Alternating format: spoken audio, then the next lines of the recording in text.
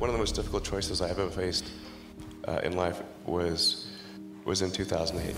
It was the worst day on Wall Street since the crash of 1987. I think I had maybe $30 million left, or $30 or $40 million left in 2008. And I had two choices.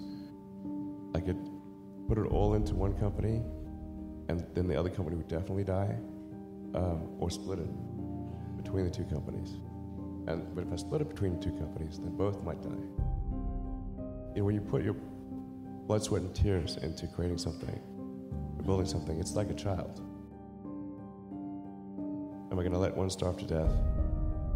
SpaceX is alive by the skin of its teeth, so is Tesla. If things had just gone a little bit the other way, both companies would be dead.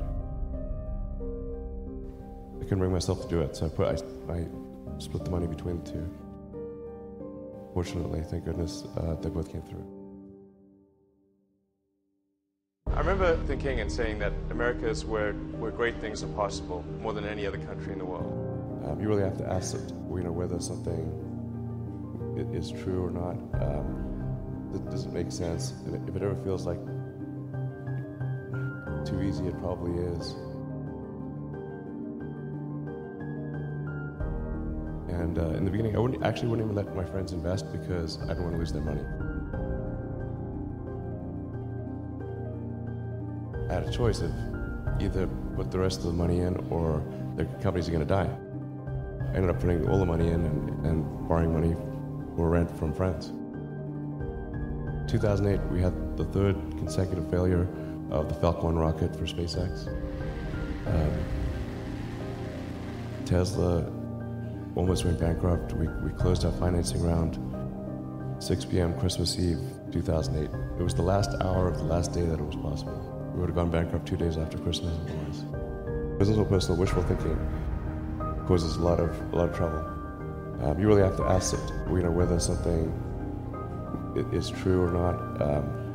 That doesn't make sense. And if it ever feels like too easy, it probably is.